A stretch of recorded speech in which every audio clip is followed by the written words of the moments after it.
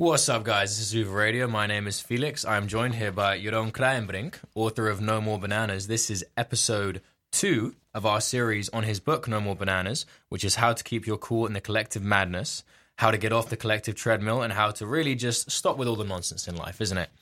It is. So now we're going to be dealing with chapter 5, but it is step 1 of your 9-step program of how to get rid of all this nonsense. And I like how the first thing that you say, or the first subheading is, switch off notifications. And that's really just get rid of that. No faffing about. Yeah, I think it's illustrated for all the 9 steps. So what I try to do is sort of really structure how you can get rid of your bananas, divide it into steps, and that turned out to be 9 steps for some reason. And within those steps, clearly say, okay, there's a couple of things you can do. So each step, there is 5 remedies that you can really apply. Yeah. So make it very practical. And yes, the first one, switch off notifications, it's a very practical one. I think everyone it's very practical. knows what to do, and everyone knows how hard it is. And you're not talking about, your smartphone or social networks in vague abstract terms. This is really specific, like, you need to have it as just one little notification or one little pop and do this, and your lock screen and the banner and all of this, which is very good. It shows that you've looked into this and that, the specific ways as well. And Yes. I think there is a difference between the different kinds of social media we consume. Yes, and just- at the end, it's not even only social media. So of course, that's where we know the term notifications, so push notifications. We know it from our phone primarily, but it means trying to get rid of everything that's pushed at you. So that includes advertising on television, or the kind of advertising you get in your mailbox, because that's also sort of notifications, other people shouting at you, "Hey, I want something from you," and this is part of. So the first step is calm down, because I think before you do anything else to get rid of your bananas, it is sort of calming down. Yeah. Because the first thing we need to sort of clear our head a little bit and make sure there's not so much stuff getting into that. It's funny, I was just looking at my phone now and I'm looking at different notifications I have, and there's just loads of stuff that's constantly popping up. And it's like, I'm not even talking about YouTube or Facebook or WhatsApp or people actually contacting me or emails. I'm talking about YouTube and just the news. And I've realized just now from you saying that I get a notification nearly every single day of somebody who's died a horrible death or some tragic story. So I think the other day it was woman in England, 55, gets struck by lightning, blown to smithereens. Today it's murder. A mother who killed her twin children will not face murder trial. And I don't subscribe to this news thing.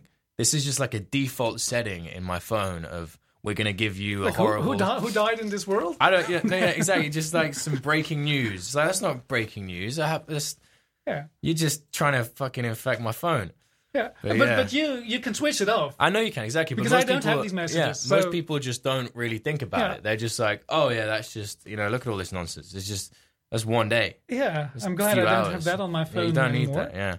And I think this as well is that we're now so connected and we all consume so many different parts of things that we can have on our smartphone that we just don't even realize how much we're getting badgered. Yes, because that's what I sort of looked at, and that's what I do in this first step and the first section about switch off notifications. If you look at, for a single app on your phone, how many different ways of getting notifications you have. You have the badges, the pop-up screens. I don't even remember what they're all called. But sound, spoken word, vibration, banner, badge, lock screen, and notification center. And all of that just for one WhatsApp message. You could.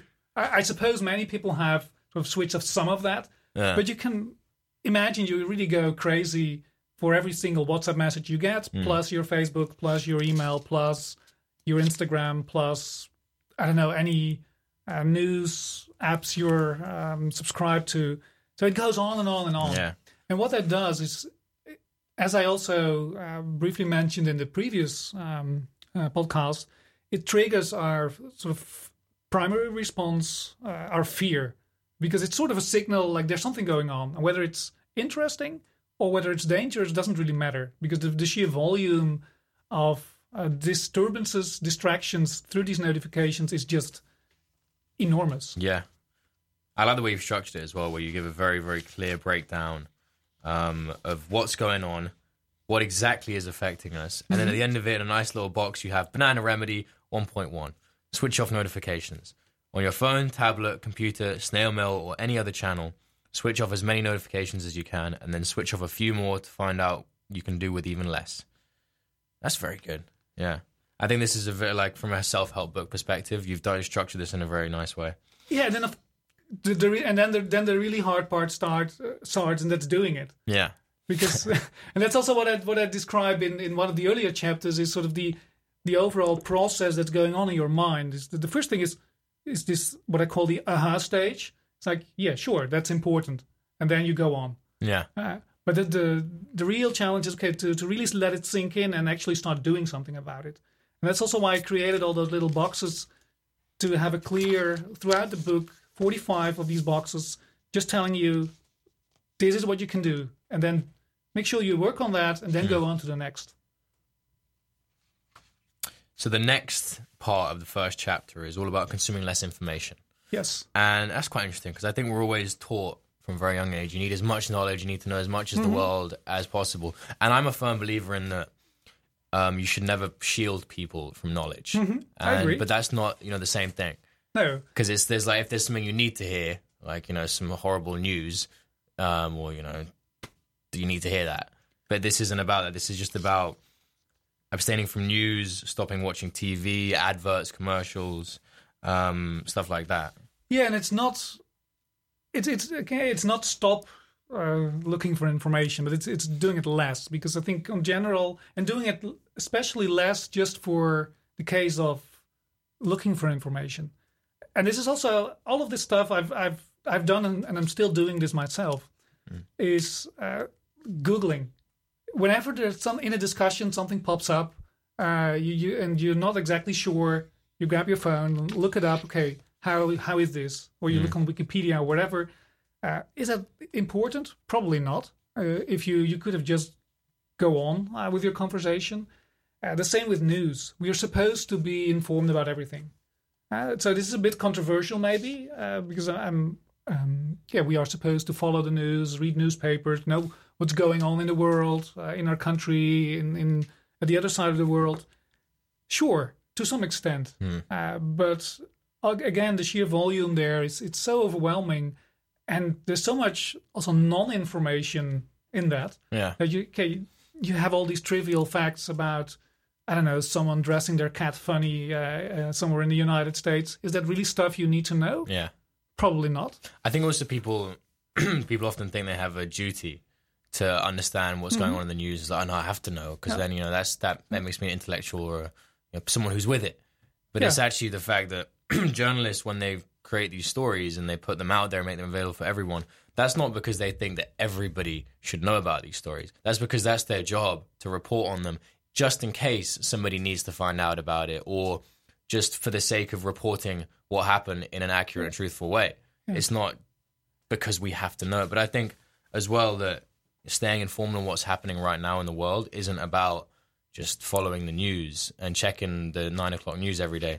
It's about looking at the broader issues that have been going on for months or years or whatever, and understanding them in a very clear way. Because you can have somebody who watches the news every night, and they might have no idea what's going on in serious conflicts around the world, or some nuanced issues, or the Cold War between Saudi Arabia and Iran, and stuff like this. And you can consume news in a very constructive way, but often the way we do it isn't. Yeah, that's what I also mean with this consume less information, because it gets in the way of really understanding things. Yeah. And what I described there is the stuff that I've done, and one of the things is consume less news, because I found out that I felt an obligation, like to watch at all the headlines. So look in different newspapers, look at different news sites, look at all the headlines, and do this throughout the day to be informed about the stuff that's going on. But at the end, it doesn't really bring you much. You don't know anything, and you forget about it in 2 seconds. So for a while, I stopped reading newspapers entirely. And then I started, I have a subscription now again, but much more. I can read it now in a very different way. Pick the articles that I find interesting, read those, and really try to understand stuff. So it's far less, but it's but deeper. So I can understand now more what's going on. It's tricky as well because I think the way that most people consume news nowadays is through Facebook, and they follow their newspapers or news websites which they think are interesting. But often the way that newspapers have transitioned from the printed word to online is they've taken that into account, and it's a lot more now about algorithms and what is cool and popular and not what actually is the most important story. And they've changed the whole formatting of it to make it, targeted to young people and less focused on what is really important and more what is going to get the most clicks. Because with a newspaper, it was more that you would buy the newspaper and that's that. And you can choose to do whatever you want with it, but the amount of importance which is attributed to each individual story isn't based on which one is, the most catchy. It's which one is the most important. And I think a lot of people aren't aware of that. Yeah, so that's why I think focusing less on the amount of information and focusing more on what is really important helps going less bananas. Definitely. I found pretty funny as well. The third bullet point you've got here is stop using Facebook and never start with Instagram. Yeah. And I really feel that because this is something that I feel that Facebook is very, very good at connecting people. And I do find it amazing that I can just contact somebody instantly who I might have met years ago, but for whatever reason now I need to contact them. I want to say something to them. I want to do something or meet up with them. And I have the ability to do that. And I think that is incredible. And besides all the other nonsense associated with Facebook, I think we do have to give it credit for that, for really enabling us to still keep in contact with people. And this is also, I have to say that this is not a general recommendation to stop using Facebook and never use Instagram. What I described there is the stuff that I've done. So that was for me a way to calm down. For other people, it might be maybe they still want to use Facebook, but then it's still use it smarter. Yeah, maybe don't consume the feed. Just use it to actually talk to people. For me, that's how I use LinkedIn. But you can use Facebook in that way as well. But I really like the condemnation of Instagram as well, because I never had an Instagram account, and nearly all of my friends do. I was very much one of a handful of people that I know who never used it. But I had to start using it recently to promote the Uva Radio Instagram page, and then I started to see all of the nonsense, and especially when you look at it from a business perspective and you're trying to promote an organization, all of the facade of, this is for people and this is like an individual thing, all of that just gets thrown in the bin, and you realize immediately how it's just like for like. And every time you make a post, so every time we would do that, you have to do something called interactions, which is where for 15-20 minutes before and after you do the post, you go and like everything that you see on your feed. And we have to follow just random accounts because we know they post every day. And it's like just a cycle of, you like this, I'll like your thing. You follow me, I'll follow you. And it's just so that's again a banana cycle. Yeah, it really is. And I don't see there's any kind of benefit in it. And it kind of got framed when it first started as, this is just a cool way to share photos with your friends, and that's that. But it's not about that. It's about comparing yourself to other people and making yourself look a certain way and presenting an image, and it's disgusting. Yeah, and it's not just the social media, and of course that is where it's very explicit. But it's also in the, let's say, the offline part. We consume a lot of information there as well. If you walk through a shopping street, there's all the signs, there's all the advertisements thrown at you. That's also information. So we try to reduce that. I think that is one of the remedies for calming down. Maybe if we move to the next one, stop babbling. Stop babbling. I was just about to get onto that. I find this one pretty interesting as well because, firstly, it's a condemnation of small talk. Yeah, not condemnation, but a full condemnation. There's a clear role there. because, and that's what I also explain, if you would, without bumping into a complete stranger and start a real difficult topic, immediately that will be rather awkward. And complete silence is rather awkward too. So it has its clear function as social glue and as a way to get in touch with people. Yeah. What I mean here is babbling for the sake of babbling, talking for the sake of talking. So mumbo jumbo, bullshit, whatever you call it. And I think many people we're very good at it, and it has to do with one of the fears, our fear of silence, our fear of nothingness. Because as soon as it's silent in a conversation, this is assumed to be wrong. Well, there's, this is awkward. Yeah, silence is awkward. It's awkward. It can't be. If we stop talking now for a while, I mean, this is a podcast. That's a bit different. Yeah, but I think that's something as well that I've struggled with. My mother is somebody who loves chatting and is almost like she's nearly incapable of not talking, which is great. She's a lovely person, and she's always got some very funny things to say and funny stories to tell. But it can be a bit much, and I feel it myself, thinking that I find myself talking constantly, and when I'm in silence, it is something that I have to deal with and be like, oh, this is actually okay, and this is fine, and picking your moments, and when somebody is saying something to you, accepting the fact that actually you don't have to butt in or wait for your turn to speak. It's just actually just listen, and they can just finish, and you can be silent, and that can be fine. That can that's also not even fine. That can be great. Yeah, and if sometimes it's really a talking battle. It's like, okay, who makes most contributions? Who makes the most funny contribution? But we don't listen. So stop babbling is also an exercise in listening, rather than do all the talking and thinking about the stuff you talk. Again, with the previous one, consume less information. It's a way to get the really important stuff. Give that more space, because if you stop all the nonsense talk, you have more time. You actually have better conversations, better dialogue, better ways to talk to people.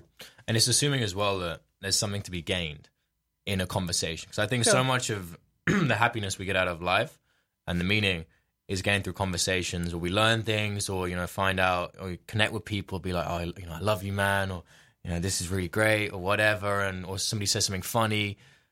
And it constantly creates this idea of, there is something at stake in a conversation. And, you can either get happiness or sadness out of this, and that's that. And that's all down to how you handle it, man. But that's really not the case. And you're not actually going to get happiness from these exterior things unless you decide to let yourself become happy. Yeah, and the way to do that is sometimes to indeed stop talking and then start listening. Definitely. So even if from the same conversation you do want your happiness, that I think that can help. And again, it creates sort of this calm in your head, because when you talk for the sake of talking, your brain has to work too much as well, because sometimes it's not just something natural. It's just talking for the sake of talking. Yeah, and that really doesn't help anybody. I don't think so. Yeah, it doesn't help me. And I don't think I'm the exception. Give me 1 second, because there was a thought that I had that was very interesting, but I've just forgotten what it was. It's something as well that you notice with people because I think everybody has these friends who they find talk less, and they'll be very calm and confident, but whenever they do say something, it's very meaningful, and everybody always listens, and what they say carries more weight because they really think about it. And I think that's also as well is that when people just tend to respond immediately, that's from that first impulse reaction thing. And they often just kind of feel something and they're like, this person says, I need to, say something with you, you're clever. And they don't actually think about it or consider what they're going to say, particularly in conversations which are quite important.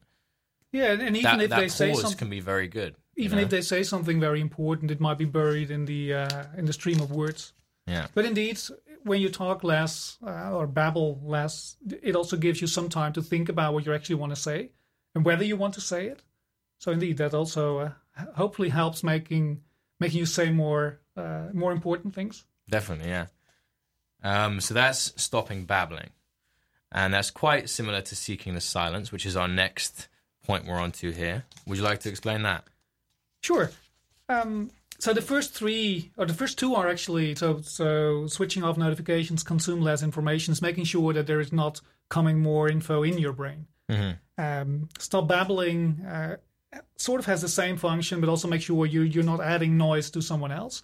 Seek the silence is about actively seeking silence, as the word means, and that's literally. So go to a quiet place, which could be your living room, which could be the forest, wherever. Make sure that there is as little distraction as possible. But it also meant more figuratively, because when you are in a silent place, you can still escape.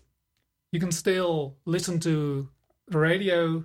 You can still, worry about all the stuff that you have to do tomorrow, or about the exam, or about the interview that you have, about all kind of stuff. Or you can keep your mind busy with repeating a song that you just heard, or any other mental exercise.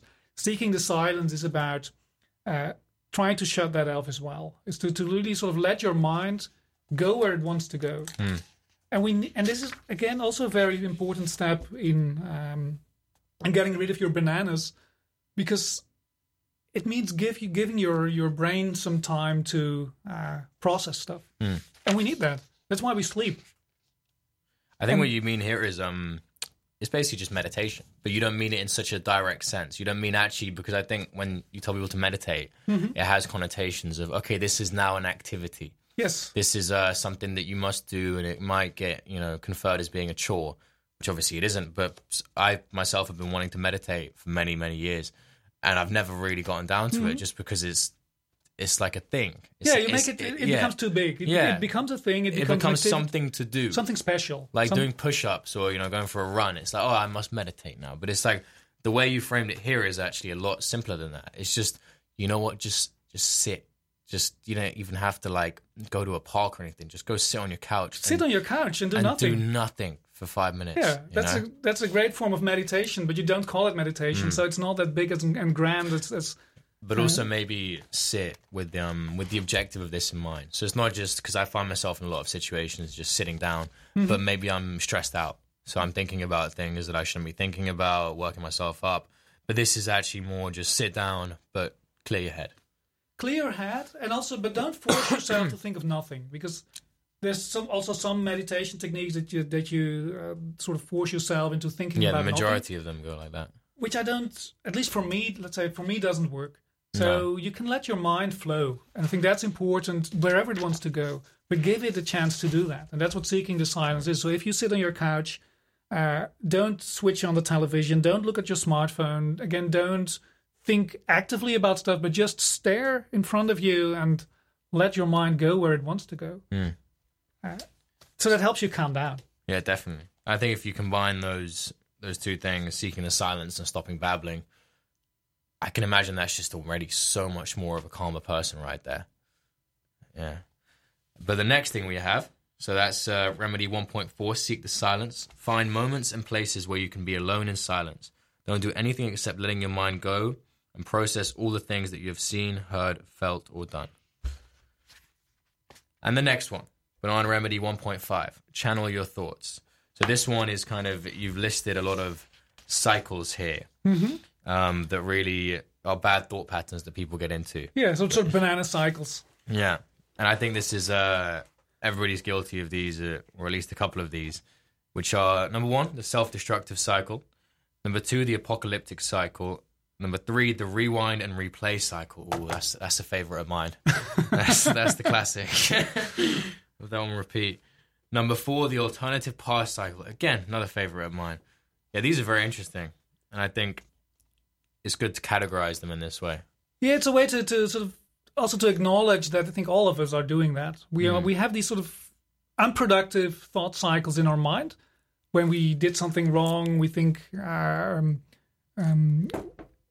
are angry about ourselves, and then we are angry about ourselves that we are angry about ourselves, and so on and so forth. Or we think about the future and think, okay, I'm going to fail there, I'm going to make a mistake, and then that will happen, and then that will happen, and so on. We all have these unproductive thoughts.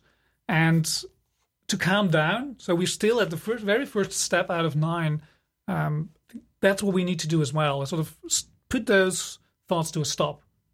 Just to a stop, because they're just bad thoughts. Yeah, they're definitely. unproductive thoughts. They are not helpful at all.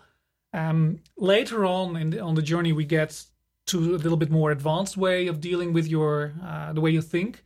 But this is a pretty crude measure. Is just try to stop those unproductive Those thoughts. bad thought patterns. Yeah. It's funny because I think all these 4 things are the fear associated with the negative emotions associated with them. They're all based on the idea that the decisions that we have made in the past and the things that are going to happen to us in the future are very important in some way or another, and they're really going to affect us. And that's that. And it's the thing that something's always at stake. And I think that's what you're talking about at the start of the book, about how this is all related to our evolutionary biology and how we're so trained as humans to think in that way. And that's why we have gotten to the stage where we are, is that our brains have this insane processing capacity to think about every little thing and fear and thing that's going on in our lives. But which is fantastic. It's amazing. Yeah, on one side, but we're actually the first, generation, or not generation, but the last 80 years where we don't have to worry about any of these things, or at least in the developed Western let's say world. in our part of the world. Yeah, and in the developed world, you don't have to worry about, dying or hunger or these things, or, I'm talking about the vast majority of people, obviously, with this. But it's funny that, we still haven't quite addressed that. And we haven't really thought about so much the fact that I think generations were just so happy for a while to not have to experience those hardships, that now we're going into a stage where we're looking for new hardships and we're constantly finding things. Yeah, so we sort of invent problems to worry about. I think that's what this last remedy in step 1 is about. So channeling your thought is about realizing that, hey, what am I worrying about? This is nothing really important, no big deal, no big threat, no big problem. Yeah, they're very interesting. I think it's good as well because everybody always says to themselves, oh yeah, I've been having these bad thought patterns, or I've been, my mind's been a bit off in some way, just or stop. I've been stressed. And it's a thing of, you kind of, when you talk about it in such abstract terms, it's very hard to address. And it's kind of like there's almost a mess in your mind of loads of different things going on. And it's rarely, one thing that stresses people out so much. It's always a combination of, things going on with their friendships, their love life, health, work, university, whatever, and all of them kind of culminate into a general feeling of just unease. But when you do it like this and you say, okay, what's going on here? The self-destructive cycle, I made a mistake, I am stupid, I am a complete failure. That's something which is normally associated with work or with, with university. Mm-hmm. And then I think the alternative past one, that's something which is more associated with social relationships and the rewind and replays. You think, oh, I should have said this, should have said that in these situations. And yeah, so the reason that I sort of categorize them is to make it easier to identify them. Yeah. So to make sure that the mess in your head is that you might sometimes have, sort of you can recognize, hey, there's one thing I'm doing and there's something I can work on. And how would you say that, because obviously it's very easy to look at these things and say that we are guilty of them.